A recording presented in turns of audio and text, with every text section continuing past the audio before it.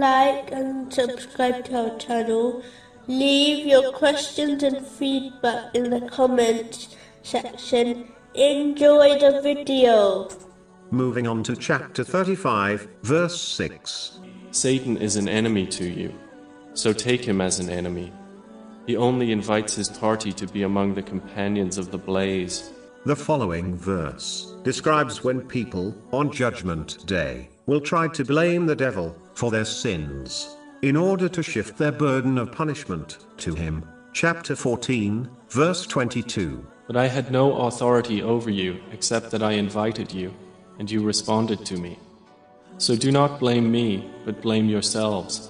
But this verse makes it clear that this is a futile and foolish excuse, as the devil only inspires people to commit sins, meaning he cannot physically force someone to disobey Allah, the Exalted. Each person makes a choice to obey or disobey Allah, the Exalted, and will therefore face the consequences of their actions. Unfortunately, some do not understand this important point. They often commit sins and misbehave, and either blame others by declaring they were convinced to act in this way, or they declare, as others are committing sins openly, it somehow gives them a license to act in the same way. The same way a worldly judge or court of law will never accept these excuses, neither will Allah, the Exalted, on Judgment Day. It is important for Muslims not to make culture or fashion the standards for their behavior, as this will misguide them, and they will be left with no valid excuses on Judgment Day.